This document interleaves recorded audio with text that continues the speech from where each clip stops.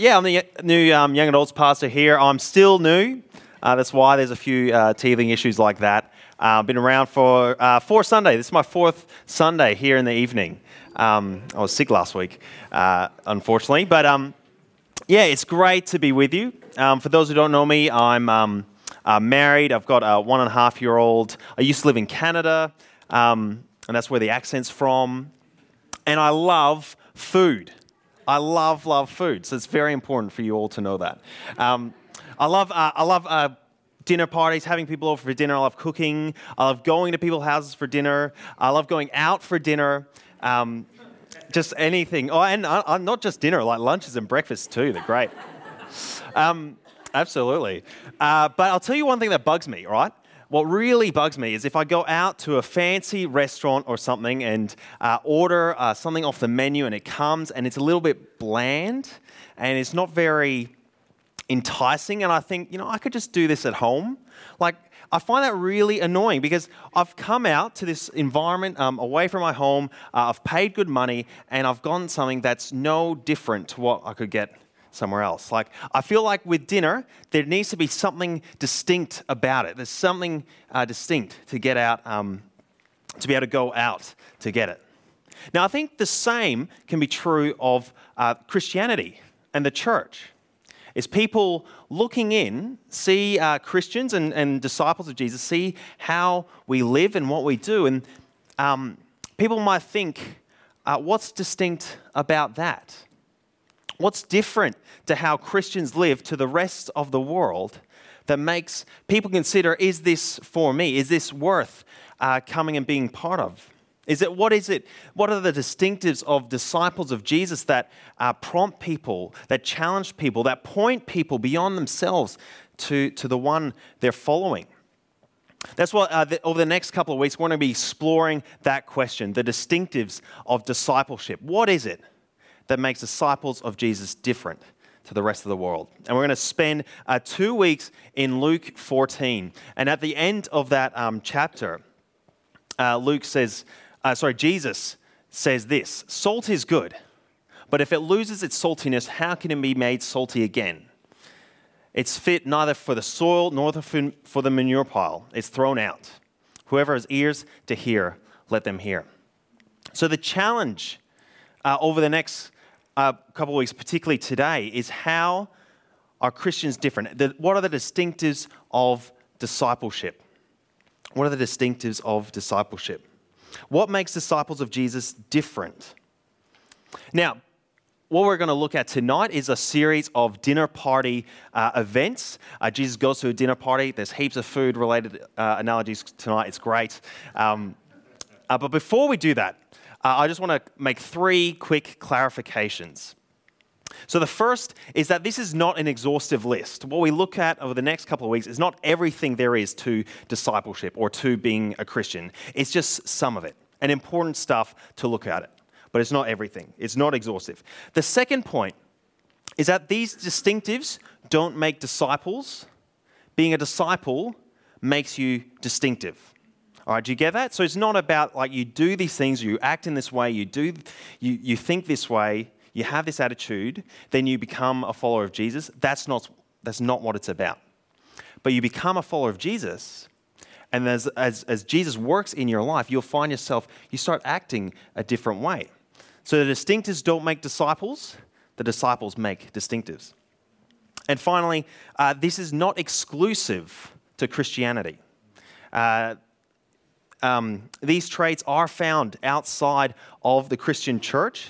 And as I've already alluded to, sometimes the Christian church is not very good at exhibiting these traits.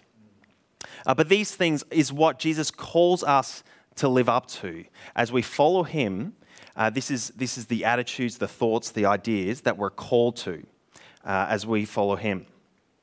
So what I'm going to pray, and then we're going to open up the Bible together. Heavenly Father, we thank you for your word that is living, is powerful. We've witnessed it even already through Jada's testimony. We pray you'd speak to us now, you challenge us to think about how we can be distinctive as disciples of Jesus. Praise in Jesus' name, amen. So if you have a Bible, open it up to Luke 14. There'll also be on the screen there. I'm going to read the first 6 verses. One Sabbath, when Jesus went to eat in the house of a prominent Pharisee, he was being carefully watched. There in front of him was a man suffering from abnormal swelling of his body. Jesus asked the Pharisees and experts in the law, "Is it lawful to heal on the Sabbath or not?" But they remained silent. So taking hold of the man, he healed him and sent him on his way. Then he asked them, "If one of you has a child or an ox that falls into a well on the Sabbath day, will you not immediately pull it out?" And again, they had nothing to say. Now, like I mentioned before, Jesus goes to a dinner party. He's already been interacting with the Pharisees, and they invite him over to dinner, which is a really generous act of them.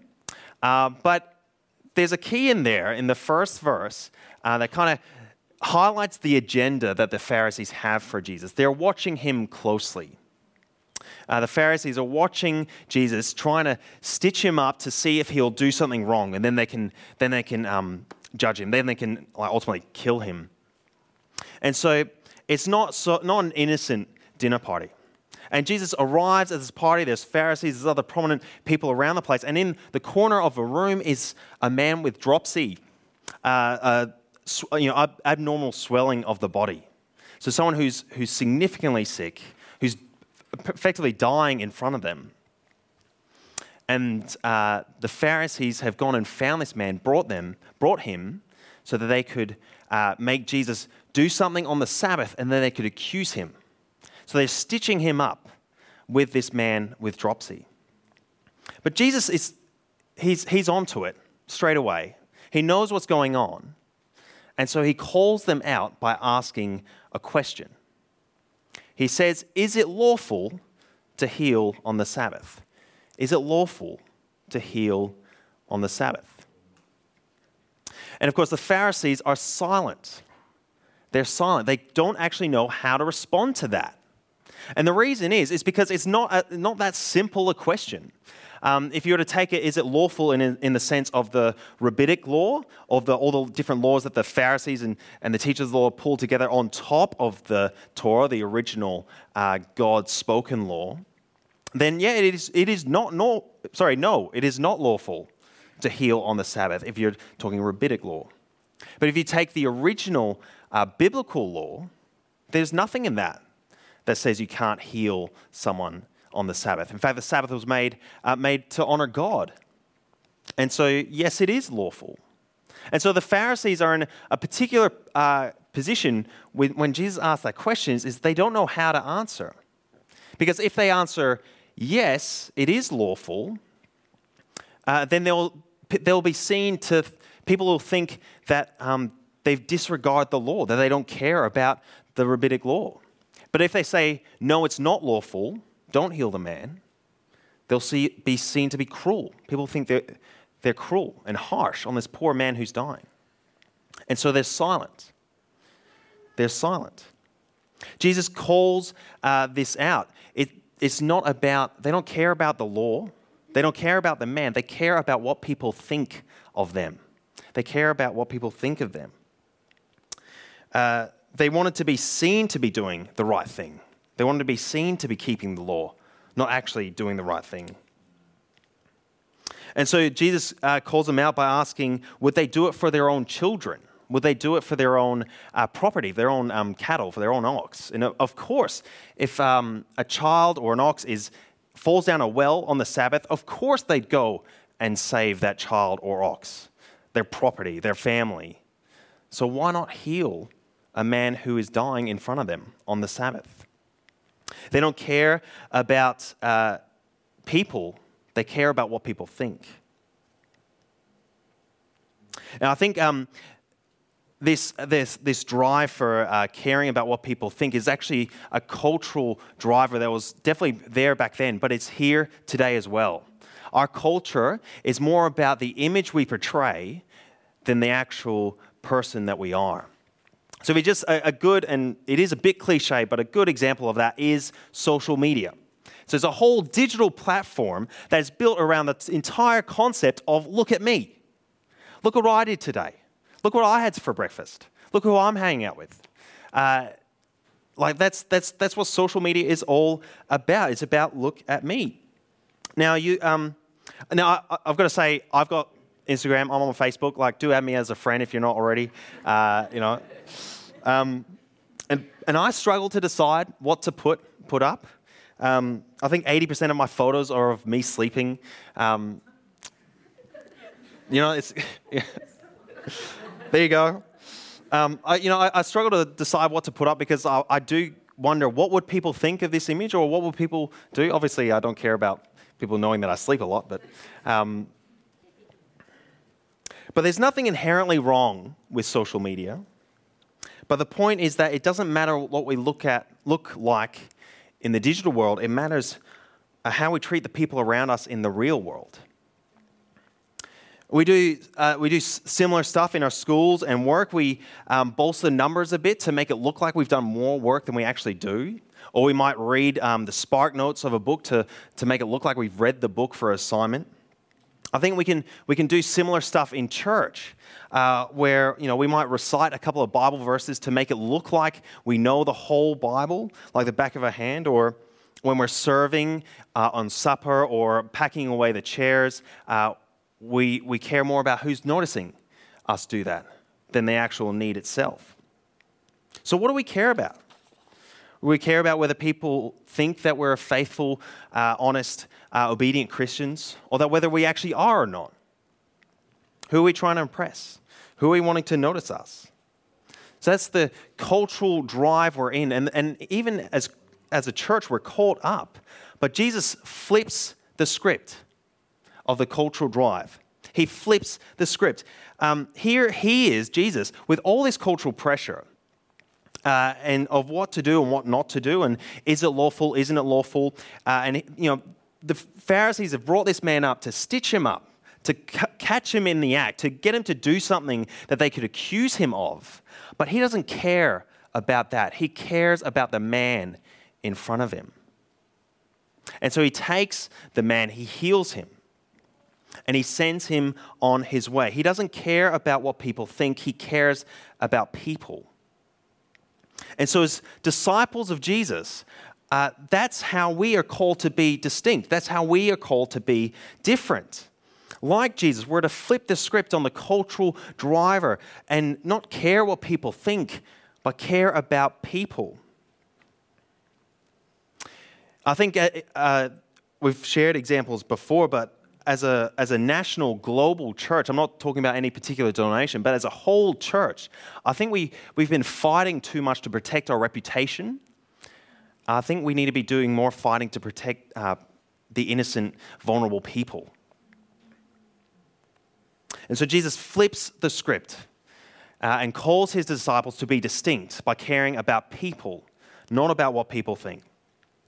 And the Pharisees are stunned, they're silent, they don't know what to say, and finally, eventually, someone says, all right, let's take a seat.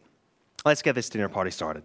And so, all right, let's move on from this awkward silence that we've been having, and all the Pharisees go and different guests at the dinner party scuffle to get the best seats at the dinner party. The way it worked, apparently, is that they had couches that were in the shape of a U, and the best place was at the curve, the bottom of the curve in the U, so that you could sit there and everyone can see you, and you can choose which conversation to be part of, and that was the place of honor in that situation. So all the Pharisees are, elbowing in, trying to get into those places of honor, and Jesus is just watching all this happening. All these people just trying to scuttle to get the place of honor, and he has another parable to share. So let's read that one.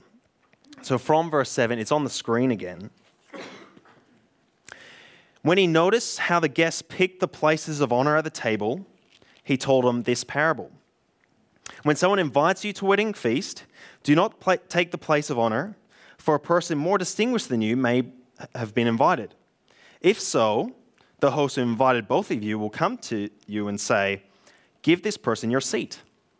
Then humiliated, You'll have to take the least important place. But when you are invited, take the lowest place, so that when your host comes, he will say to you, 'Friend, move up to a better place.' Then you will be honored in the presence of all the other guests. For those who exalt themselves will be humbled, and those who humble themselves will be exalted." And so Jesus cuts to the heart of all these different guests trying to scuttle for the place of honor. And he tells this parable. And I really feel for the person who actually got the best seat. Because as Jesus is telling this parable, they'll be sitting there kind of sinking into their sink thinking, oh, this is about me, isn't it? But again, our society is driven by ambition of seeking honor, seeking the best place. In the working world, there's common sayings like every job is a stepping stone to the next one. So it's all about moving up, climbing the corporate ladder. And I've got to admit, Emily and I, my wife and I, have been thinking about moving into the hills. We're not anytime soon, but now we're working here. We're just keeping an eye on the market. And we feel the cultural pressure to pick some suburbs over others because of their social standing and because of where they are. There's a driver there to live in places of honor. And really the only difference is the price point. Our cultural drive is to be ambitious, to seek the place of honor. But again, Jesus flips the script on our cultural drive. And disciples of Jesus are distinct because they don't seek honor. They don't seek the best place. They seek humility. They seek the low places. And so we're called to act with humility, that when we walk in a room, we don't assume that we're more important than anyone else. But as we walk in a room, we think, I'm the least important person here. How can I love and serve those around me? It affects us in so many ways. But one good example, a guy called George Savvides, who used to be the CEO of Medibank, he describes... He does a lot of leadership seminars, leadership teaching, and he describes two ways of leading with gravity or leading with grace. And he says leading with gravity is leading with an attitude that I'm the leader, I'm the important one here, everyone else is here to serve my mission. And he says leading with grace is thinking, I'm the leader, I'm the least important here, my role is to serve everyone else, as together we serve the mission. It's leading with gravity or leading with grace. Leading with exaltation or leading with humility. The distinctive of a disciple of Jesus is walking into a room thinking, how can I love everyone else here? Not how can I be loved? Does that mean we miss out? Does that mean if we're constantly putting ourselves in the lowest place that we're always going to be down in that ditch in the mud, looking up to others who aren't as humble as us? Forever at the bottom of the food chain? No, that's not the case. Do you remember what happened to the person who chose the lowest place? The host brought him to the best place, the honorable place. Disciples of Jesus can act with humility, can choose the lower places because they know our honor doesn't come from trying to attain it. Our status, our honor doesn't come by achieving a certain amount or doing a certain thing or whatever. It comes when it's given by the host. That is how honor is truly achieved. And so as Christians, as followers of Jesus, we can choose the low places because we know it's not up to us to get it, but it's up to God to give it. And so Jesus flips the script. It's not about exaltation, it's about humility, being a disciple of Jesus. And as Jesus shares this second parable, he moves on to a third, speaking directly to the host this time, a third parable, which we're going to look at again. Again, it's on the screen. Jesus says to the host, when you give a luncheon or dinner, do not invite your friends, your brothers or sisters, your relatives, your rich neighbors. If you do, they may invite you back and you'll be repaid. But when you give a banquet, invite the poor, the crippled, the lame, the blind, and you will be blessed. Although they cannot repay you, you will be repaid at the resurrection of the righteous. Jesus tells another parable, again addressing the cultural drive, this social spiderweb that all the guests are caught in, of inviting people to dinner, and then they'll invite me to dinner, and then that other guest will be there I can meet, and then I can have this advantage in this law case I've got going on, and all this kind of thing. It's this driver of establishing relationships where you can have relationships that help you. Another word for this is networking. Now, that's not inherently a bad thing, but I'm a classic networker. I'll admit that I'm a Networkers Anonymous. I know a lot of people, and there's people I know who can get me discounts at different stores. I can get a discount at EB Games. I can get a discount at Coorong. That's pretty handy. I know someone who can give me mates rates on plumbing and things like that.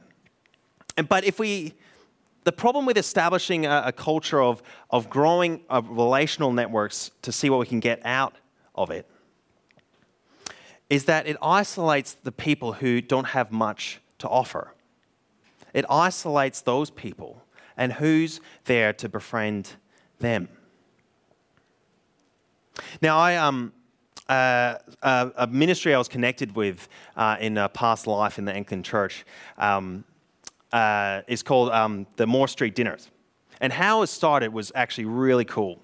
So there's a whole bunch of young adults, like much like many of us here. They're away on a young adults camp, much like what we have coming up next year. And they had good Bible teaching, and from it they thought, this is great. Hearing about the love of Christ, they were convicted. They learned all this great stuff, and they came back to Adelaide, and they talked to each other, saying, "What are we going to do with this? What are we going to do? We're so captivated by the love of God. What can we do to share it?" And so they were all part of St. Mary's Magdalene at the time, and they said, "Let's start a dinner party. And we'll invite whoever we can find out on the street." And so they started what's now called the Moore Street Dinner. Every Saturday night for the last 30 years, they've hosted a dinner party, a 3-course meal, where they invite everyone they can see on the street. And there's homeless people, disadvantaged, struggling, and they come and they have dinner with them. It's not a food drive. They don't feed them, but they actually sit down and eat with them. And that's inviting them in, people who had no connections or really struggling otherwise, coming and connecting with them. Now, at Hills Baptist, we're involved with something very similar called Westcare. I'm new here, so I'm still learning all the details, but I understand that every Sunday lunchtime, Westcare put on a lunch for the disadvantaged and the vulnerable in our society. I think it'd be fantastic if as a church, as a community, we would be sending volunteers to get involved with that, to help feed these people, but more importantly, to connect with these people, to offer friendship to the vulnerable in our society. I think it'd be a great way to apply this passage, to invite the poor, the sick, the lame, the blind to dinners, to lunches. But it doesn't just end there. We're leading into Christmas, and there's a great opportunity to think about who can we invite, who can we care for in this season. Not just the people we find fun, not just the people we know we'll get good presents from, but those who otherwise wouldn't have anyone. Who do we message during the week? Who do we notice isn't here tonight? How can we love those who need to be loved? And so Jesus flips the script of the cultural narrative. It's not about being popular. It's not about being networked. It's about being generous. It's about generosity, not popularity.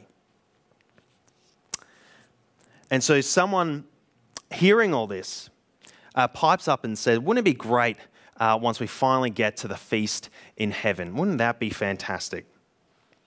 And Jesus looks around to the Pharisees, these rulers, these prominent people, and thinking about what he's already said and the people around him, he has another parable to share. So we're going to read that one now as well. Again on the screen. And it's not 12 to 14, it's 15 onwards.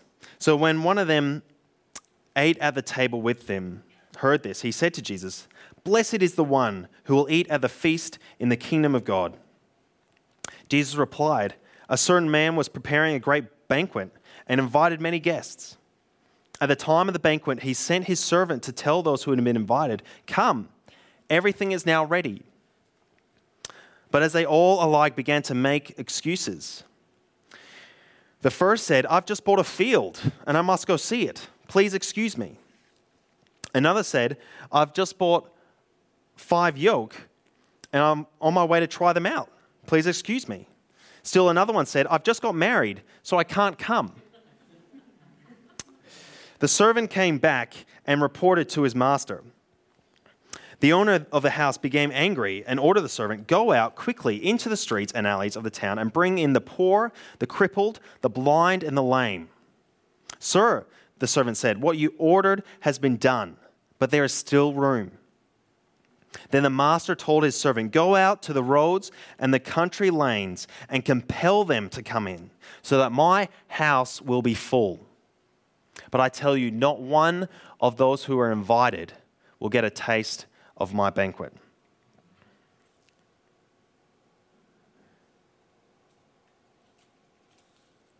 So Jesus, looking around, he shares this parable about a banquet. Now, to understand this parable, this story from Jesus, it's important to know the social protocol around banquets at the time. So what would happen is the master of a house is organizing a banquet, and he sends out invitations to people telling them the date and the time of when this banquet will be, and people respond, RSVP. So this is very similar to a wedding now. It makes sense. And then after that, he would go out into his fields and he would find his oxen, cows, chickens, whatever he needs for the feast. He would slaughter those animals and plate them up, prepare them. He would go into the field and cut some grain and make some bread, and he would go to the veggie patch and pull out some carrots, all that kind of thing. Prepare the banquet. And then once it's all ready, then he'd send another set of invitations saying, "All right, it's now, it's time. Come enjoy our banquet together." And so that's what happens. But everyone that he's invited seems to have an excuse. And that is incredibly rude to having already RSVP'd on the day when the invite comes saying it's time to have the banquet. To reject that is incredibly rude in that culture at the time. And all of their excuses are really lame. Really lame. The first one, they've just bought a field and they needed to go check it out. First, the field will still be there tomorrow. Like, why do they need to check it out now? 2, who buys a field without checking it first? Like, seriously. And same with the oxen. No, these oxen that they've just bought, why would he have not checked it beforehand? And those oxen will still be there the next day. Why do they take priority all of a sudden over this banquet? And, maybe the wedding one is okay, but it's not, the ones who've recently married, but they're not, it's not like another wedding that they're going to. They can't because of they're already married. So they say they can't come because they're doing, married people stuff, which is obviously Scrabble. Like, I don't know what you're thinking. But even so, he could have brought his wife, his new wife. The more the merrier. Obviously, that's the attitude of the master. These are lame excuses. They've denied the invitation that they were given. These people who are wealthy and successful, they had more money, they knew what to do with, to buy fields and ox without checking them. But they rejected the invitation. Now, Jesus is using this story to convict the Pharisees of their hypocrisy. So the Pharisees and the teachers of the law, the Jewish people, have already had an invitation to the kingdom of God. In the Old Testament, the prophets, the law point to a time when the Son of God will come to usher in the kingdom. And so the first invitation had been made. And then now, the second invitation comes in the form of a man who says, The kingdom of God is here. Repent and believe. But they're too preoccupied to come. They're too busy looking at their own agendas. They're too concerned about what people would think. They're too concerned about getting that place of honor. They're too concerned about being popular and what they can get out of that social network than to see the Son of God sitting at their table. And when they don't come, when the elite of their society don't come, who does God invite? He invites the poor, the crippled, the lame, the blind. And there's still room. So he sends the servant out onto the street, onto the field, into the countryside to invite, to compel as many people to come as possible. The kingdom of God is open to all who would receive the invitation. Anyone can come into the kingdom of God as long as they receive the invitation. The only thing that's stopping people is their rejection of the invitation. And so Jesus flips the script on the cultural narrative. The idea that it's the elite, it's the best of a society, it's those who can make it for themselves, can save themselves. It's not those who are saved who enter the kingdom of God. It's the lowly. It's the sick, it's the poor, it's the lame. It's those who can't help themselves. It's those who can't offer anything themselves. He flips the script. It's not the elite that are saved, but the lowly. The elite get caught up in their own image, what people think of them, their honor, their popularity. They miss the free gift of grace standing in front of them. And so we're all at risk of missing the gift of grace. Because we live in a society where the culture is pushing us in a different direction. But Jesus calls us to be distinctive in that, to be different. It's not the elite who will be saved, but the lowly.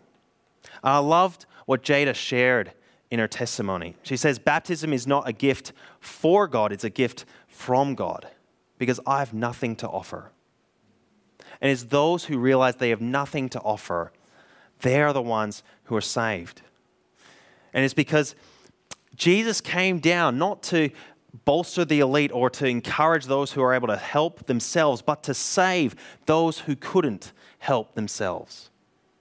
Jesus is the epitome of the humility that he's calling Christians to, his disciples to. He was in the place of greatest honor, sitting at the right hand of God. He was in heaven with God. He was king, but he gave that up to come to earth. He had the greatest honor, he had the greatest place, but he gave it up to be with us humans. And even more than that, he gave his life so that all that we've done that has dishonored God, all in every way that we're broken, we might be healed, all of our sin might be forgiven. He gave his life so that we could be restored. It's the humility that is modeled after Jesus himself, who didn't care what people thought when he came down to serve the sick and lowly. He gave up his place of great honor to walk amongst us. And he died on a cross. Though he was entitled to be king, though he had everything to be offered, and he had the opportunity to choose to live with and serve whoever he wanted, he came to give his life for those who might trust in him. And so that is the humility. That's the gospel humility that Jesus calls us to follow. And remember, it's not the distinctiveness that makes the disciple, but the disciple that makes the distinctive. That as we follow Jesus, that we follow a path of humility, of not caring what people think, but caring about people. Of not seeking the place of honor, but seeking the place of humility. Of not seeking popularity, but being generous. Of not thinking that we've got it and we can be saved because of what we've done, what we've said, how we are. But knowing that we're saved because we have nothing to offer. And God has everything to offer. And so we're gonna finish the sermon tonight by celebrating communion, by sharing the Lord's Supper. And we do this to remember what God has done for us, to remember what Jesus has done for us, that he humbled himself, that he gave himself for us. On the day before he was betrayed and died on the cross, he met with his disciples, and he shared a meal with them where he took bread and he broke it, and he said, "This is my body broken for you." And he took a cup of wine and he shared it with the disciples. He said, "This is my blood shed for you. Drink this in remembrance of me." And so that's what we're going to do. We're going to come and share this small meal together, remembering the Jesus' body broken for us and remembering his blood shed for us so that we might be forgiven. And remembering that what we are called to that Christ-like humility. And as disciples of Jesus, we're to be distinct from the world, that he's flipped the script on our cultural drive. Now, this is a special meal for those who trust in Jesus for their salvation. And if that's not you, then this meal is not yet for you. But do feel free to stay in your seat to reflect on what's been said, to reflect on what we've heard from Jada earlier today and the songs or God's word. But if you do trust in Jesus for your salvation, for your whole life, then in a minute we'll bring this table here. We'll have 2 lines coming up. You can come, grab a cup, grab a bit of bread. You can eat the bread straight away, but keep the cup and we'll all drink that together.